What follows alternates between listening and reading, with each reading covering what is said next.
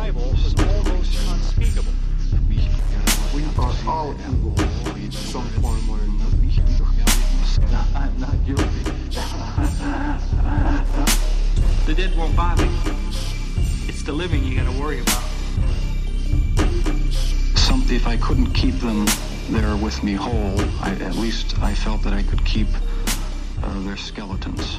Welcome to the Bad Taste Crime Cast, a podcast about murder and bad taste. I'm Vicky. I'm Janelle. And we're back again. Tag team, back again. Yeah. Yep. No. 90s song. She doesn't seem as excited about that. Yes, we are back. Welcome back if you have joined us before. And if this is your... Blah, blah, blah. This is your first time, we're sorry. Yes, this is your first time. Sorry about that. No. If this is your first time listening, a special hello to you. Hey. You've stumbled on our little humble podcast. Hey, Grossi. Thanks. What's up? Fall is here. It's nice and chilly out. Getting prepped for Halloween. This is like my favorite month. I love cold weather. Yeah. I love fall leaves. Yes. I love literally pumpkin everything. I sound like a fucking idiot. Literally pumpkin everything. Give me all the pumpkins. Oh, it's so good. Apple orchard. Judge me if you will. Cozy sweaters. All the fall things. We've just turned this into a fall podcast where we just discuss our love of fall. Can we talk about crafts too? I don't know how you would do crafting on a podcast, because, you'd have to live stream it too, I think. That's cool. I'm fine with that. Fall crafts. We have another. It would just be coming. A lot of me being like, so now you got, oh fuck, it's stuck to the thing. Hold on. God damn it. Gosh. All right, well, let's start off, I guess. Yeah. With how about a disappearance story? That sounds good. Okay. This is actually one that I've been wanting to talk about Newsy corner. So a little bit of news today. It's actually about the disappearance of Kim Wall, who is a Swedish journalist. And she disappeared a couple weeks ago in August, the night of August 10th, after she boarded a homemade submarine made by Peter Madsen. It does sound a little ridiculous. So she is, he's a Danish inventor. Peter Madsen is a Danish inventor, and he built the submarine after it was crowdfunded in 2008. Mm-hmm. And I believe it's also the largest privately owned submarine. Okay. As well. How many people privately own a submarine? I can't be that many if he's got the largest, is what I'm thinking. So Kim Wall was a freelance journalist, and she went out to do a piece on Peter Madsen and how he built this 40-ton submarine and all this other stuff. Well, after she boarded the submarine, she was never heard from again. Oh my gosh. So initially, so what happened is she didn't return back. Her boyfriend reported her missing. And then I believe before police were able to question him, they were actually fishing Peter out of a harbor because his submarine had sunk. Oh my gosh. Okay. Mm-hmm. So when they finally pick him up, he initially says that he had dropped her off before he came back to the harbor. Mm-hmm. Then he changed his story and said that Kim Wall had died at sea, and so he had buried her body, like an accident happened, and so he buried her at sea. So he buried her? Right. That sounds super fucking fishy. Yeah. So it seems all weird. And then they found her body in the harbor. What they found was a torso, and the limbs had been deliberately cut off. So, okay. Yes. Yeah. So we still don't know what happened once she was on the submarine. Peter Madsen has not pled guilty to anything. He still maintains that there was an accident that happened on the submarine. And so this case is still developing. This is kind of what we know at the time of this recording. If there's an update, I'll definitely record something and we'll tack it on the end. But it's just very interesting to me. There's a lot of really interesting things surrounding this case. This guy who kind of invented the submarine, and the reporter who goes to cover it that goes missing. Yeah, so it's very sensational. Yeah, I definitely am going to be interested to see what happens. And since it's happening in Denmark, the legal system is a little different. Yeah, a lot different, I would say. Yeah. So nobody's really kind of sure what he's going to be charged with. If he's going to be charged with anything, they're still trying to figure some stuff out. So that's kind of just something to keep an eye on. Yeah, I feel like definitely he did that. Yeah. Doesn't make sense. Yeah. We'll have to see. Yeah. See what happens. We'll figure it out. Yeah. So, I was on Facebook. I feel like we did this exact same thing on the last episode. I saw this thing on Facebook, and I wanted to tell you guys about it. So I'm part of the My Favorite Murder group on there because obviously I fucking love that podcast. Hello. Mm-hmm. But they're in Australia right now, and they just did their show in Melbourne. Nice. Okay. Excuse me. Let me say it correctly. Melbourne. And I guess it was a huge fucking debacle. Really? I guess there was a heckler in the audience and was screaming while Georgia was trying to tell her story that they were making fun of murder and that they should be ashamed of themselves. And she, left the stage and, did not come back on. Oh, jeez. So it was pretty bad. So the girl on the Facebook page, I know by the time this comes out, it's going to be old news. Yeah. But the girl on the Facebook page is like, if you guys want to do something for her to make her feel better, and they started a donation page to donate stuff to the domestic abuse, which we had just discussed last week. Did. Yes, we did. But I just kind of wanted to talk about it because I know that they've been in, the news recently. There was that article written about them and stuff. Yeah, and I know you and I have kind of talked about that too. We've had a discussion about this before, This podcast for us is a really personal thing. It's something that we really enjoy doing. Mm-hmm. But there's definitely this weird stigma, I think, that comes with it, that we're maybe insensitive to some of these things that we talk about, or we're weird for finding an interest in this. Yes. Yeah. Mm-hmm. I have always felt like I want to talk about this and bring a show like this to you guys because people need to be more aware of what's happening in the world. It's interesting to look at the psychology of killers, and we try to focus on victims too, just as much. Bringing up the justice system and the way that it's flawed and how we can create better laws. I mean, for me as a woman, talking about murder and serial killers and things is important because it's very in the forefront of my mind constantly. Because I have had experiences in my life where scary things have happened to me. Right. And it has made me more aware of what to look for and behaviors of people. I mean, I've almost been I was almost abducted when I was a child. There were things that happened to me when I was a teenager where I was almost assaulted. So for me, it's important and I find it fascinating. We're not making fun of people. No, it's not making fun of murder. And I don't want people to feel like that's what these podcasts are doing. Yes. We are telling people stories who cannot tell it themselves. And we are highlighting killers and murderers so that people can better understand the psychology behind it, what causes a person to do these things, how we can prevent them from happening, ways that we can change laws so that victims are helped.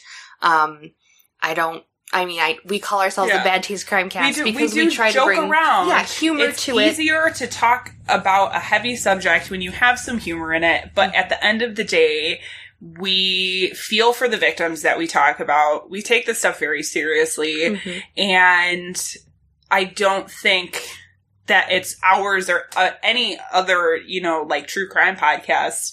I don't think it's the intention to be making this, making fun of murders, making fun of people dying. That's not the intention. That's not what it is. It just makes it easier to bring humor to something dark, so that it's easier to talk about. And quite honestly, if you feel that way, you shouldn't be listening to our fucking podcast. Go away. That person shouldn't have bought a fucking ticket to see them. Why would you waste your money to go heckle? It's awful. That blows my mind.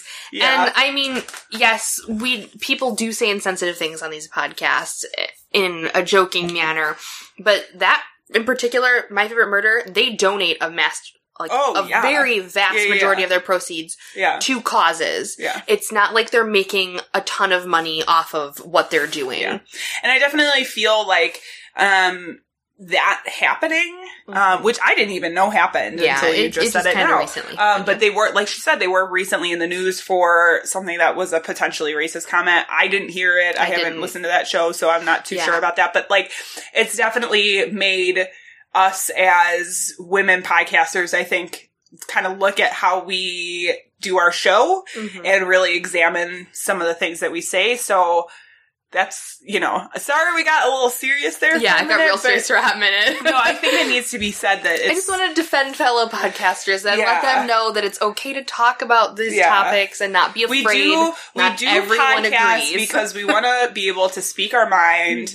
And we realize that we might get judged for some of that, and that's what comes with the fucking territory, and that's fine. It's about the discussion. Yeah. It's about bringing a discussion. If you're talking about it, then we did our job. Exactly. Yes. There's no right, there's no wrong, as long as there is a discussion started. I mean, don't murder people, that's wrong. Yeah, I mean, yes. That's the discussion. That's where the wrong part of it comes in.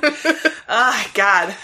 That was good. That felt good. Yeah. Because I've been like, I want to talk about this. Yeah, no. I think that's the article that was written, I was just like, I'm not even going to touch that with a 10-foot pole. I would love to hear your guys' thoughts. If you want to reach out to us on Facebook, Twitter, Instagram, whatever, I'd love to hear your guys' thoughts on this too. I'm just curious to what our listeners have to say. So, with that being said, let's move on to the show. What are we talking about this week? We're going to talk about some motherfucking murder. Yeah, but like, what specifically? So this week we are talking about Tell me, Vicky. killer, Did you like that? killer couples. Aw, yeah. We're a couple of podcasters. Hey. Doing finger guns. You can't see it. Yeah, she's so doing wild finger guns. Yeah, so we're going to talk about killer couples. This was my pick, and it was just something I kind of wanted to cover, because there's some really interesting couples out there. Yeah. We have the same list. We do have the same list, yeah. So it was just something I thought would be cool. Yeah. I think that, you want me to start? Go for it. Okay. So I went probably, I always feel like when we choose our topic, I'm like, okay, there's this obvious thing that I can do, but let me do this other thing that's also related. I try to stay away from the obvious ones. Yeah.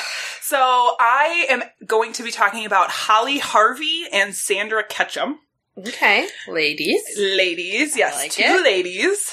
Holly Harvey grew up with two parents who were constantly in trouble with the law.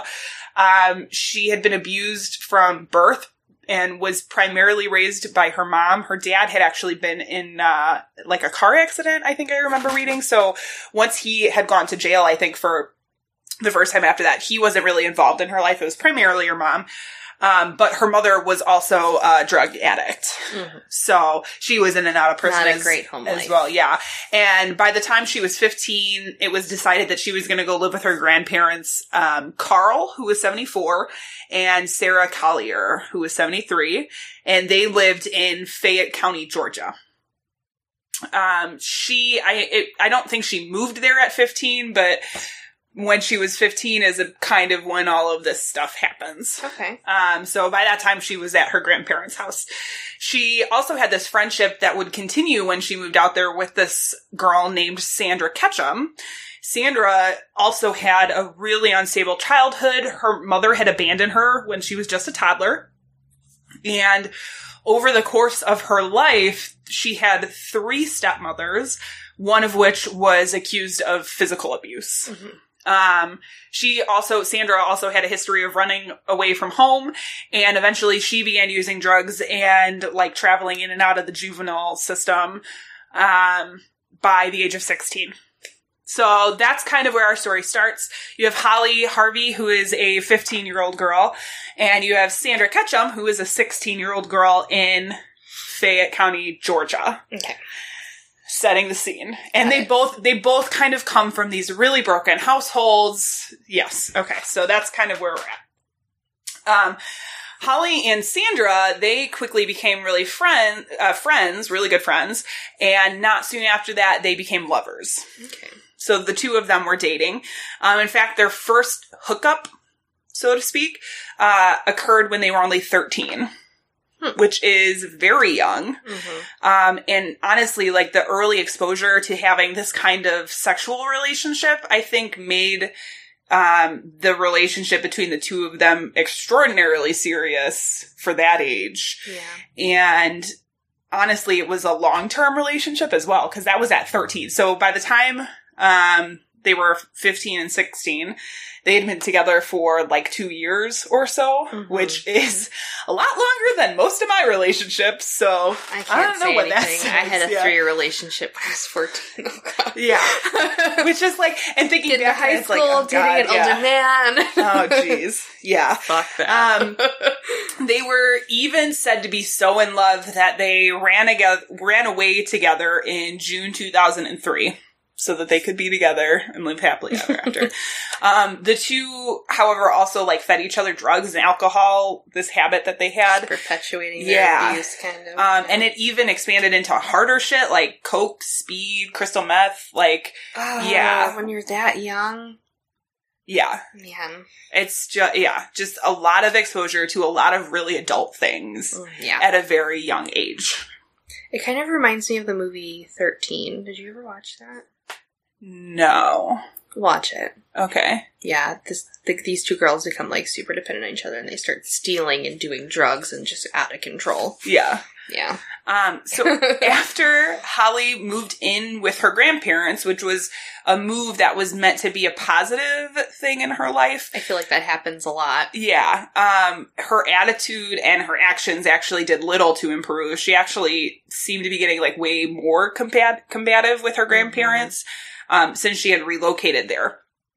But her grandparents did their best to be this positive influence in her life, and they tried to impose rules on her. They wanted her to attend church. They requested that she attend church regularly, and they were very open with their disapproval of her relationship with Sandra, being 15 and 16-year-old girls. I mean, that's... just in general, like, I don't know a ton of parents who would be thrilled about their kids dating at that age. Yeah. You know?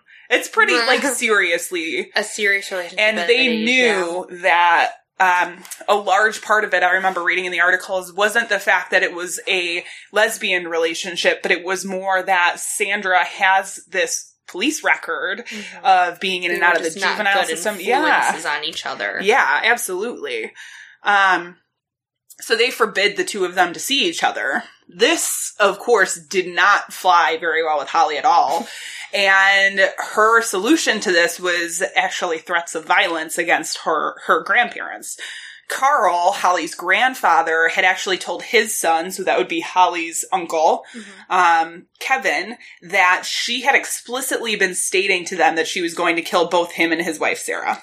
Wowzers. Yes. Just 5 days after he had this conversation with his son, Carl and Sarah would be dead.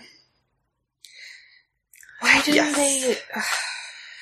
Yeah, and he had even, I read that Kevin, his son, had even said, if there's, like, any little thing, call the police, call 911. They should have took her so that she could talk to someone, like a counselor or something. But at the same time, as I feel like as a grandparent, taking in somebody, like your grandchild and trying to help them and trying to be this positive influence. We saw the same thing with, when we talked about our elderly killers. The woman took her grandson in for the same kind of deal, and it's just like trying so hard, you know, that you almost don't want to admit that you need help giving help, you know. I'm not a grandparent, though, so I have no idea. Thank God. Yeah, right? Kind of have to have a child before that, but no plans here. Yeah, no thanks. So, on an evening in 2004, Holly and Sandra were hanging out as usual, and after being out all night, the two returned to Holly's grandparents' house where they smoked some coke-laced weed. Sounds like a great idea. Right? And they listened to some music in the basement, just like chilled out. Well, maybe not so chilled out, because there's coke in your weed. Yeah. The two of them began discussing attempting to get more drugs to chill them out, when Sandra suggested that drugs to chill you out. Yeah, right? Sandra suggested that the two of them take Carl's car. In a statement made later in court by Holly Harvey, she said she replied, "We'll have to kill them to do that. but I didn't mean nothing by that. So at the time she said, we'll have to kill them to do that. But later she said, well, I didn't really mean anything by that. Probably just like a joking. Yeah. So the two then go back and forth deciding how to kill her grandparents. Sandra suggested that they hit them with a lamp. However, Holly would go and get, in her own words, the biggest knife I could find from the kitchen. Oh, jeez. The two got these knives from the kitchen, and then they practiced stabbing them into a mattress to make sure that they were sharp enough. Oh, we forgot our trigger warning. So this is a little after the part of the show where we say some of this content is not appropriate for all listeners. I mean, they're so stabbing I'm about mattresses. to get into it. What else could happen? So, let's see. So they practiced stabbing mattresses to make sure the knives were sharp enough. Holly's grandparents smelled the weed coming from the basement, and they decided to get up and go investigate. I've also heard this talked about, like, they smoked weed in the basement on purpose to lure her grandparents downstairs. Sarah went downstairs first and was attacked immediately by Holly once she was in the basement. She managed to stab Sarah in the back before both of her grandparents were able to, like, pin her down, telling her, you're on drugs, you don't know what you're doing. Sandra claims that she was hiding next to Holly's bed watching until Holly asked her, why aren't you helping me? Mm-hmm. Carl was then attacked and stabbed in the chest, and at some point he was able to run upstairs, just barely escaping the attack for, like, a quick moment. And then what happens next is kind of this, like, point of contention when this whole thing goes to trial, because Holly insists that she hesitated before she went to go chase after her grandfather, Carl, and Sandra had actually told her to follow him. Although Sandra says that she didn't say that. She didn't, like, convince her to go chase after him, that Holly just went and chased after him herself. And really, this is kind of like, it factors into the question of intent and whether, like, one of them was more the ringleader or, like, more controlling. But I believe they both said different things at court about this specifically. Either way, Holly follows Carl upstairs and she cuts the phone lines to prevent him from calling 911. Oh, God. Yeah. And then premeditation? Stabbed him. We'll get there. And then we will, we'll get there. Before stabbing him repeatedly. And killing him. With the stabbing. Yes. After both of her grandparents were dead, Holly and her girlfriend Sarah took the keys to Carl's truck, which was like this big argument that they had earlier in the day about the truck and taking the truck out. They took whatever cash and jewelry they could find, and the two of them drove up the coast of Georgia to a beach on Tybee Island. There, they met two boys that allowed them to spend the night at their house, but by the time Holly and Sandra woke up, the police had surrounded the house by tracking their cellular data. Oh, wow. Yeah. So they were only gone for a night. It was like a 24-hour cycle, maybe, before they were caught by police. In the investigation following the teens' arrest, witnesses would come forward to say that the murders had been planned long in advance. And Sandra had said in a statement to police that she called friends trying to get a gun before the murders. Police, and this part was like a little freaky to me, police would also find a to-do list in Holly's handwriting written on her arm. And the list was kill, keys, money, jewelry. Wow. Yeah. And there, I believe, have been a couple of books released about this case that go by that title. Kill, keys, money, jewelry. Like, that's the title of the book. I just thought that was an interest, like, the fact that they found a to-do list almost immediately points to some sort of premeditation. Yeah. You know? And she wrote it on her fucking arm? Yeah. In Sharpie? Yeah. Well, and again, you gotta think, these girls, Holly is 15, Sandra is 16, like, that doesn't seem so weird to me, if you're just quickly trying to... Yeah. You wrote kill on your arm. Yeah. They definitely... Make it more evident. They definitely, like, once the murders had happened, didn't give much thought to, like, actually being captured. It was just like, oh, we'll do this and then we'll run away up the coast and just live together and be happy together. Yeah. That never happens. Ever. No. Let's see. Holly and Sandra, Holly and Sandra would eventually plead guilty to multiple charges of murder and armed robbery. And when they asked Holly why she had killed her grandparents, she said, "For Sandy, so that we can be together." Fucking yes. C-word. Holly Harvey was sentenced to 2 life sentences and isn't eligible for parole until a minimum of 20 years is served. And Sandra Ketchum was sentenced to 3 consecutive life sentences. All I can do is just shake my head. I know. It's crazy. And it seems like this is a case where it seems like things are just building until it's, just explodes. Snaps. Yeah. Not that and like she had been making threats to her grandparents for a while before this happened.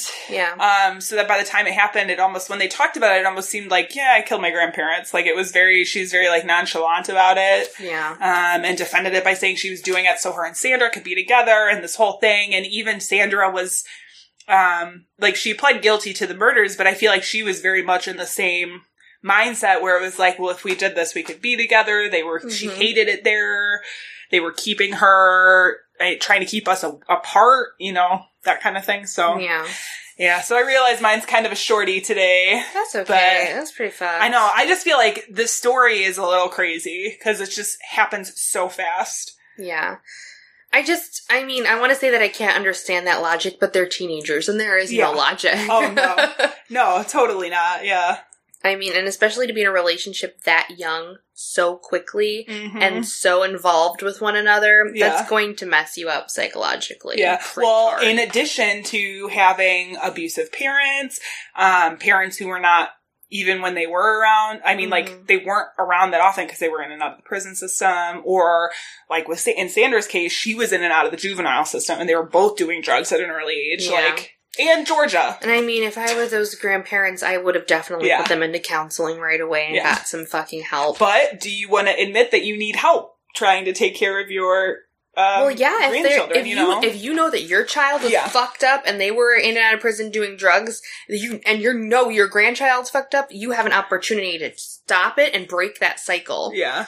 I just wonder how normal it was in Lafayette County for that kind of stuff to be happening. Because Georgia is the South.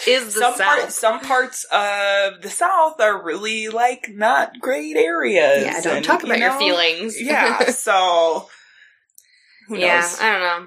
Maybe. Yeah.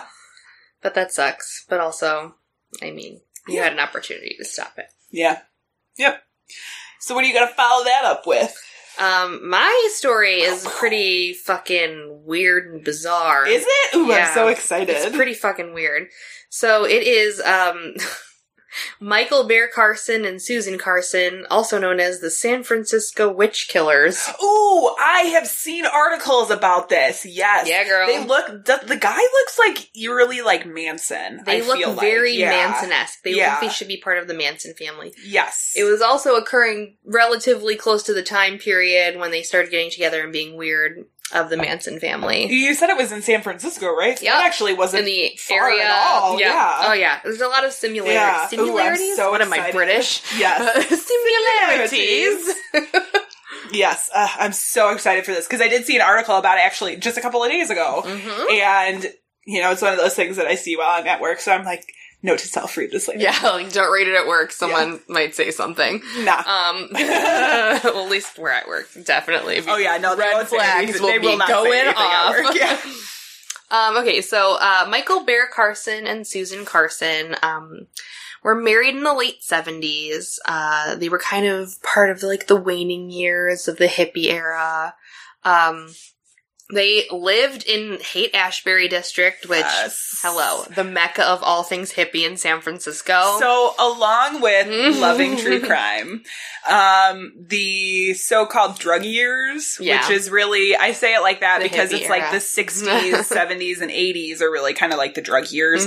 I find very fascinating. And many of the documentaries there is nothing there today now at the Haight-Ashbury. It's just like a regular average street, but I still want to go there so bad. There's a lot of history, a lot of musical history, cultural. It's all things happening, and that was like kind of the appeal to why all these people went out there. They were searching for something better, a higher truth. They wanted to bring peace and love to the world. They didn't want to be stuck in suit coats like their parents. Yeah, they wanted to be part of a movement. They wanted to change the world, and it was all about drugs. Wait, are you describing today? Music. Or the 60s? Is this 2017? I wish it was today. It sounds kind of like 2017. I mean, the music maybe not so much today. I mean, 21 Pilots, what the fuck is that? I mean... Sorry, I have very strong opinions about music, and we know this. Yes, I do. So, they all wanted to be part of the drug, art, music, counterculture movement. Sure. And it was a really big part of their lives. They were very involved in that sort of counterculture religious movement, and they kind of created their own religion, which is very, very common in what happened during this period. Yeah. I mean, we have the Manson family, we have the People's Temple that came out of this sort of, hippie culture movement. Yeah. So it wasn't uncommon. Yeah. There were a lot of, like, spiritual, more, like, closer to, like, Buddhism kind of things happening, too. It was a lot of, like, spiritual enlightenment versus, your cookie cutter religions. Right. Yeah. And there's also weird blends of religions happening. The religion that they kind of started following was this weird, very counterintuitive blend of Islamic revolutionary anarchism. Okay. Let that sink in. Wait, Islamic revolutionary anarchism. I'm not even sure what that would look like. Exactly. It's a hodgepodge of nonsense. Yeah. If you know anything about Islamic laws and culture, that's very strict, very follow this guideline, and whereas anarchism is complete and utter mass chaos. Right. So to blend the two, to me, does not make any sense, is illogical. So we'll kind of see the illogic in the crazy ass witch killing that they started doing. Okay. I wish you could see my face. I'm excited about this already. I'm just freaking amping you up. Yes. Okay, so they were advocating for revolution, and they said that there was going to be a nuclear apocalypse that was going to occur. So this is kind of during the period of the Vietnam War, and towards the end of it, and starting to go into the Cold War. So this idea of a nuclear apocalypse is pretty, it could sound pretty legit. Yeah. Considering the time period. So they not only were involved with, this apocalypse sort of doomsday cult kind of thing happening, but they were, super into recreational drug use and mysticism. So if you don't know what mysticism is, I kind of briefly mentioned it in a previous episode, but,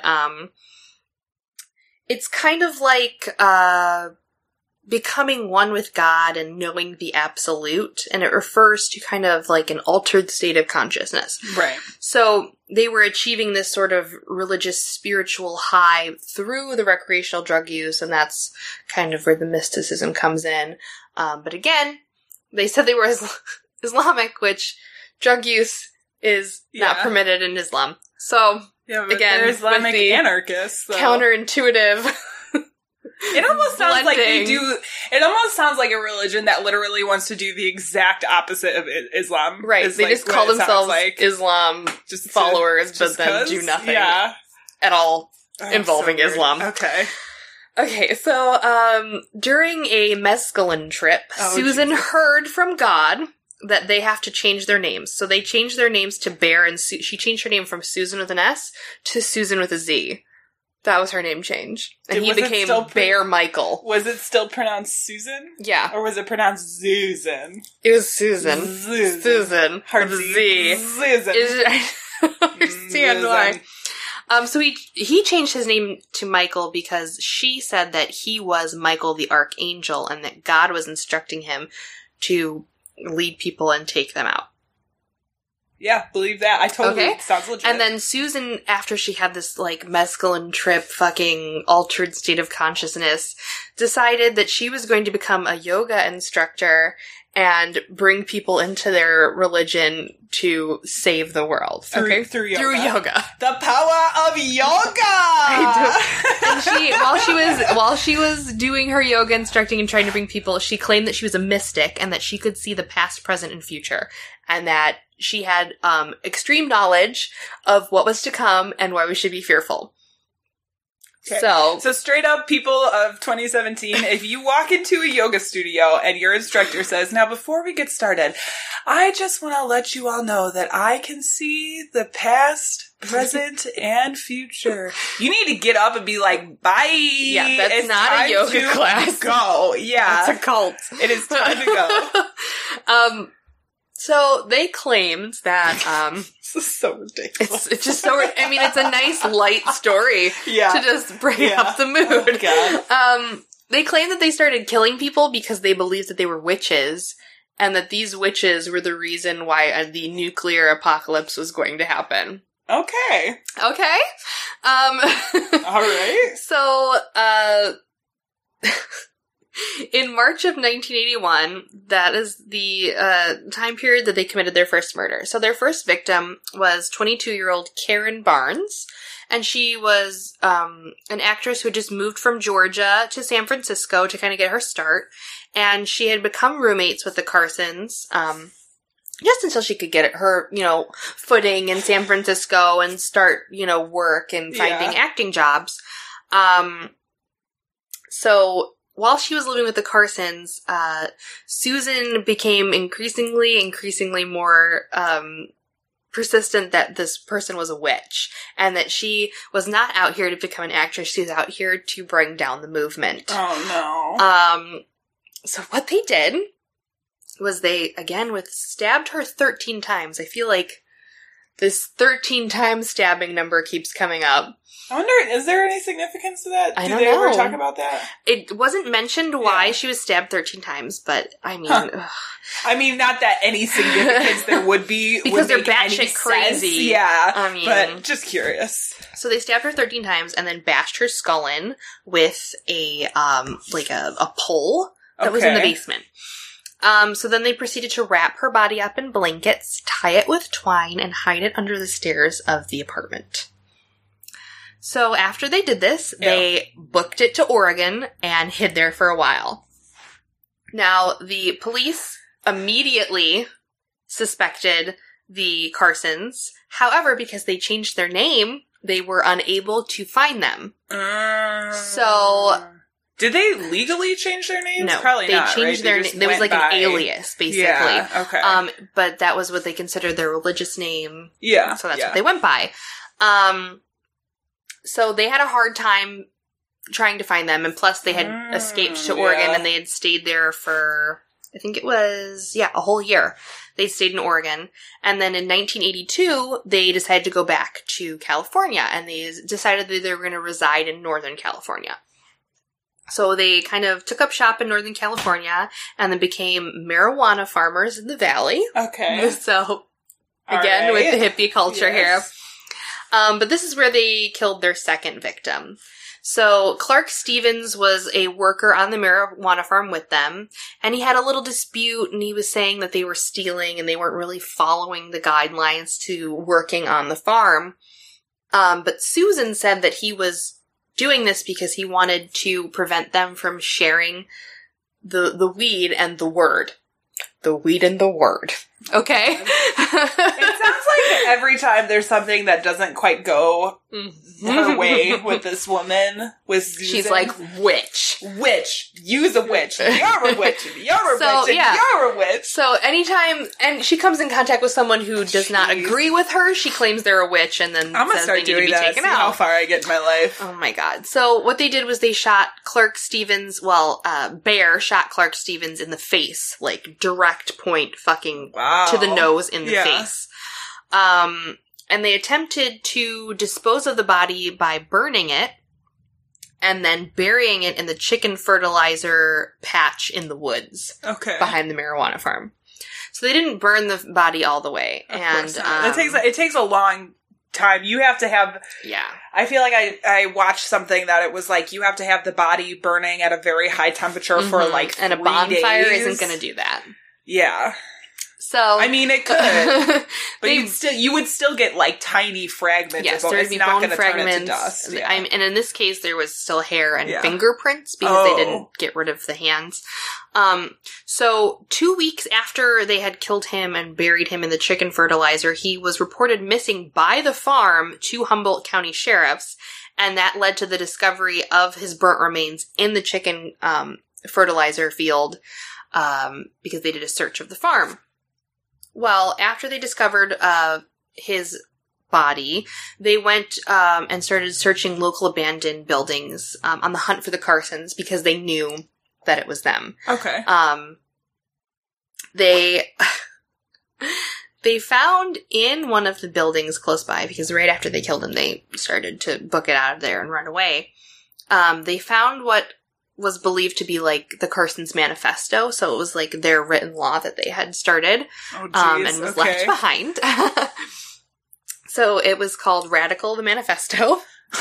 And Radical, the Manifesto. It was calling for the assassination of the then President Reagan. Oh, okay. And outlined the sort of like drug use and the mysticism and her beliefs, and that they were radical anarchist Islamic people, and it was just a hodgepodge of nonsense. So this also drew them to the first murder, and now that they know that those two were connected, they're on the hunt for these people. They're considered serial killers, and they're spreading their craziness. So in November of that year of 1982, Michael Carson was picked up by the Los Angeles police because they were, saw him hitchhiking in a residential area, which was illegal at the time. You weren't allowed to hitchhike in residential areas. But due to a police error, Carson was released before the Humboldt County sheriffs and detective could come down to question him. Oh my god. So, I don't know if there was like some issue because they arrested him and he had all of his ID in a different name, in his original name. Right. They were looking for the Carsons, not whatever I forget what his original name was, but it was something really basic and generic. Yeah. So they, booked him under that name. They took a mugshot and fingerprints, however. Okay. But they released him, before the sheriffs could get down there because they had reported him as this, they had gave a description, and it was very close to the description of the person that they were looking for the two murders that had already happened. Right. Okay. So the Humboldt County sheriffs were like, okay, that sounds like the guy. That's not the name he was given, but they knew that the Carsons was an alias. So they're like, maybe it's him. Well, they got down there, they looked at the mugshot, and it sure as shit was him. So, So in March of 1983, the following year, the Carsons again were fucking hitchhiking near Bakersfield, and they were given a ride by 30-year-old John Charles Hellier, and he was driving to Santa Rosa. So Susan Bear Carson reportedly decided that Hellier was a witch and that he had to be killed. I guess the discussion that they got into on the car kind of led her to believe that he was actually there to stop them instead of help them. Oh. Fucking this woman is delusional. Yeah. Obviously. So they were driving up U.S. Route 101 in Sonoma County. An argument broke out, and then it became physical between Hellier and Bear Carson. resulting in him stopping the car and trying to kick them out. Well, the fight escalated outside of the vehicle, and Susan began stabbing Hellier. And while they were struggling, Hellier pulled out a gun, the driver, and Michael began to fight him for it. Eventually, Michael got control of the gun and shot Hellier in the head in full view of motorists passing by. Oh, jeez. So these Can you imagine driving past and seeing that? Someone getting shot in the fucking head? Yeah. Oh, Jesus. So the motorists that were passing by, actually 2 of them stopped and called the police. Both of them. Good. Then a high-speed chase ensued, and the Carsons attempted to flee in Hellier's car, but they were both apprehended. Yeah. They kind of set up a roadblock, and they basically just surrendered. Did policey-like things? Yeah, like fucking throwing the tax out and stopping the tax. That was the 80s, right? I just imagine, tax. Call Office Max. Get us some tax. We need the industrial box. They were actually set to confess at a press conference for the news. Okay, that sounds sketch. They were gonna bring them out in front of them, doing an interview to the press and say that, yes, we did this, we confessed. Well, they withdrew their confession at the last moment, so the press conference never went through, and they entered a plea of not guilty. Really? Mm-hmm. How? I don't know. I'm assuming that they were going with an insanity plea, but it does not mention anywhere in there why they changed their plea to not guilty or what their defense was. Yeah, I wouldn't be surprised if they did do an insanity. But I'm going to assume insanity because of all their religious... Yeah. Whatever the fuck that was. Yeah. Not even religion. It was just Spiritual I feel like this right now. Witch. You're a witch. You're a witch. So, on June 12th of 1984, the Carsons were convicted, first of Barnes's murder, and sentenced to 25 years in prison, and then later, they went to trial over the murders of Stevens and Hellier, and for those murders, they received, sentences of 50 years to life, and 75 years to life. Okay. So, what is that all together? 25, 50, and 75 years to life. Is it all at the same time? Yeah, to be served consecutively.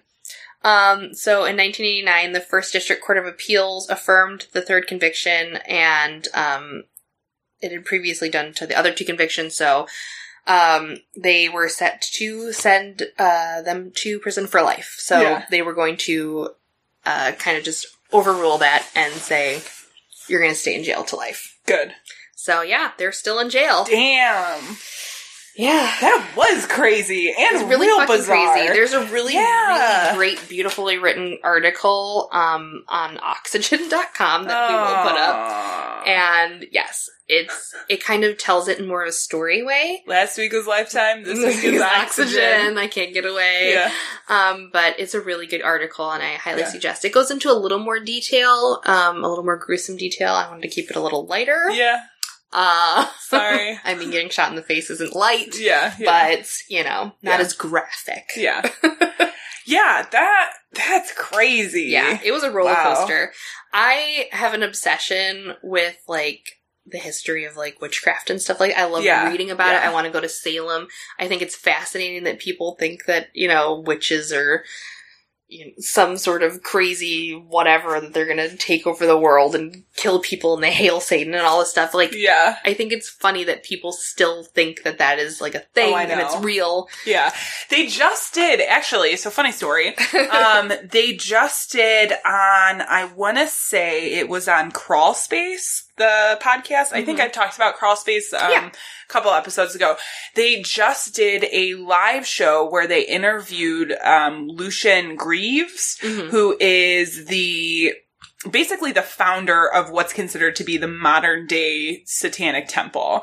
And it was really, really interesting because they are very much about freedom of speech equality. It's has less to do with religion and more to do with protecting free speech rights. But if you're interested in that, definitely check out that episode. It was really great. The guy is super funny and he is so well spoken and just can explain his ideas very well. I mean, it was a really good episode. I follow a lot of people on Twitter and Instagram and Facebook that are considered modern day witches and followers of pagan and Wicca, which are all different things. Look it up. But there's this woman who owns a store in Salem called House Witch. It's Haus, the German spelling of house. Yeah, House Witch. Yeah. Sounds like a sandwich. But she has a podcast that talks about, like, well, that's cool. Businesses in Salem. Oh, nice. And it's very focused on feminism and, like, growing a small business. But they do talk a little bit about witchcraft and things, and they discuss, like, how it's become, like, this sort of kitschy thing in Salem, and it's, like, fun and everything, but there's, like, people that still persecute these girls and boys that are, you know, consider themselves or identify as witches or Wicca or pagan. But if you read anything about it, it's no different than being an herbalist or anything like that. It's not, they're not casting spells, they're not doing all this weird stuff. They're just, like, meditating and, like, drinking herbal tea. So, like, the fact that people are still like, you're a witch! Yeah. Chill out about the fucking witches already. It makes me giggle. And that's why when I found this, I was like, oh, this is a great story because it's fucking nuts. That's awesome. Like, it's nuts that people still think that, like, to persecute witches. Like, what? Right, yeah. It's 2017. Get your shit together. So I know I just happened to give a podcast suggestion, but that wasn't the one for this week. No, it was a podcast. No, that was a podcast outburst. Yeah. I love that. Oh, I listened to this great episode. That's like 80% of my conversations. Like, yeah, I was listening to this great episode. I mentioned podcast. Insert podcast name here. Exactly. Almost every conversation. I'm pretty sure my friends are like, shut the fuck up already about the podcast. You don't understand my life? I know. It's true. That's all I do. So this week, my suggestion comes out of New Zealand. Oh, I love international ones. I am absolutely in love with this podcast. It's called Black Hands. Okay. And it's the story of a mass murder of a family, the Bain family. And it happened in 1994. And there were only 2 suspects to the crime. The father, who lay dead in the slaying, or the only remaining survivor, his son, David Bain.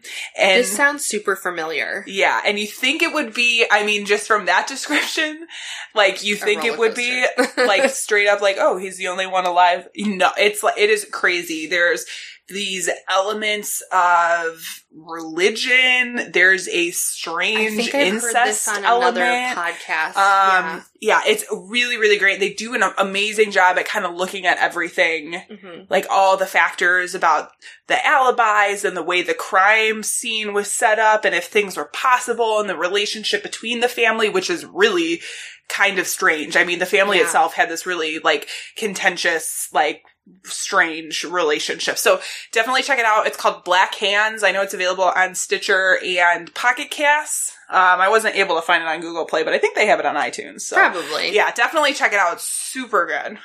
It is like one that just sucks you in. And it's a one-off. I've heard that case. By the way, I think it's like 10 episodes. So yeah, it's really, really good. I kind of like those because it gives you like a nice beginning and an end. Like it's like nice, watching rounded. a documentary almost. Yeah, it's nice and rounded. Yeah. Not just ramblings like we do. No. Where you just listen to us week after week after week. Vicky, I have some great news. Do you? I do. What is it? I love good news. We finally have another iTunes review. Woo! Thank you fucking God. Woo! Seriously, I've been like... Thank you, iTunes God, for this iTunes review. I've been harping about it. Like, just write a fucking review, guys, and I'll read it. So what's our iTunes review? So this one is from A. Johnson 2216. Okay. Doesn't sound familiar to me. Me neither. It says, you girls are so fun to listen to. Much love from a true crime fanatic.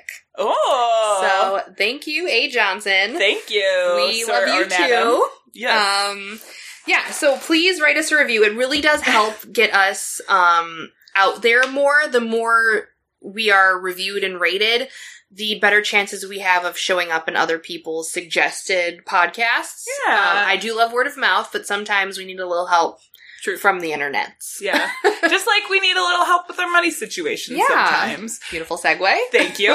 We're segue queens over here. Hey. Yeah, so we have started putting out what are called BT Bites, Bad Taste Bites for our Patreon subscribers. They're little weekly true crime bites, exclusive for our $5 and over level Patreon subscribers. So if you want to hear these, head on over to patreon.com. Find our page and subscribe. If you still think we are a great podcast and you want to contribute, but you don't want to subscribe, you can do a one-time donation to our PayPal. It's thebadtastecrimecast@gmail.com. We are independently produced and all of this goes to covering costs. I mean, we're literally not making money. We don't want to make money. If we want to make money, but we don't need to be rolling in the dough. Just covering our costs would be really great. I mean, if you're listening to a podcast and you're like, fuck, another commercial? Yeah. Donate and there won't be commercials. Exactly, yeah. Then we won't have to go look for sponsors. I hate listening and be getting so involved in the story and then all of a sudden it is like, me undies. Yes. It's like, that's great. Yes and no. Great. There are some sponsors that I'm like, oh, I need to check this out later. Right. And then I write them down. But then hearing them every episode and it's like, yeah, I get it. Your underwear is fucking awesome. I got a pair. Can we shut up about it already? Tell me more about the murder over here. Yeah.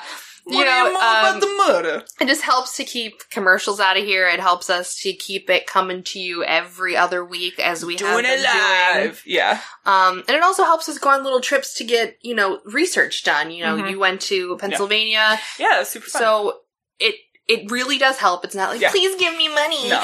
It all goes towards the show. Literally going right back into this. But also you get fun stuff too from us, so it's a give and a take. Well, I think it's fun. Yeah. I mean, we have all kinds of great things, and we're going to be doing our merch soon. Oh, it's gonna be coming out. Merch. And Patreon supporters get special discount codes for their first purchase, so keep an eye out for that. Hey. Well, that's been our show this week, guys. Thank you so much for listening. Our sound and editing is done by Tiff Weech. Our music, it's ready this week. Our music is by Jason Z, the Enigma. Oh, it's great. Yes.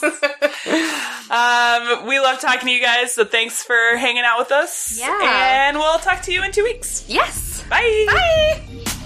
It was as if a wave of evil washed over this town.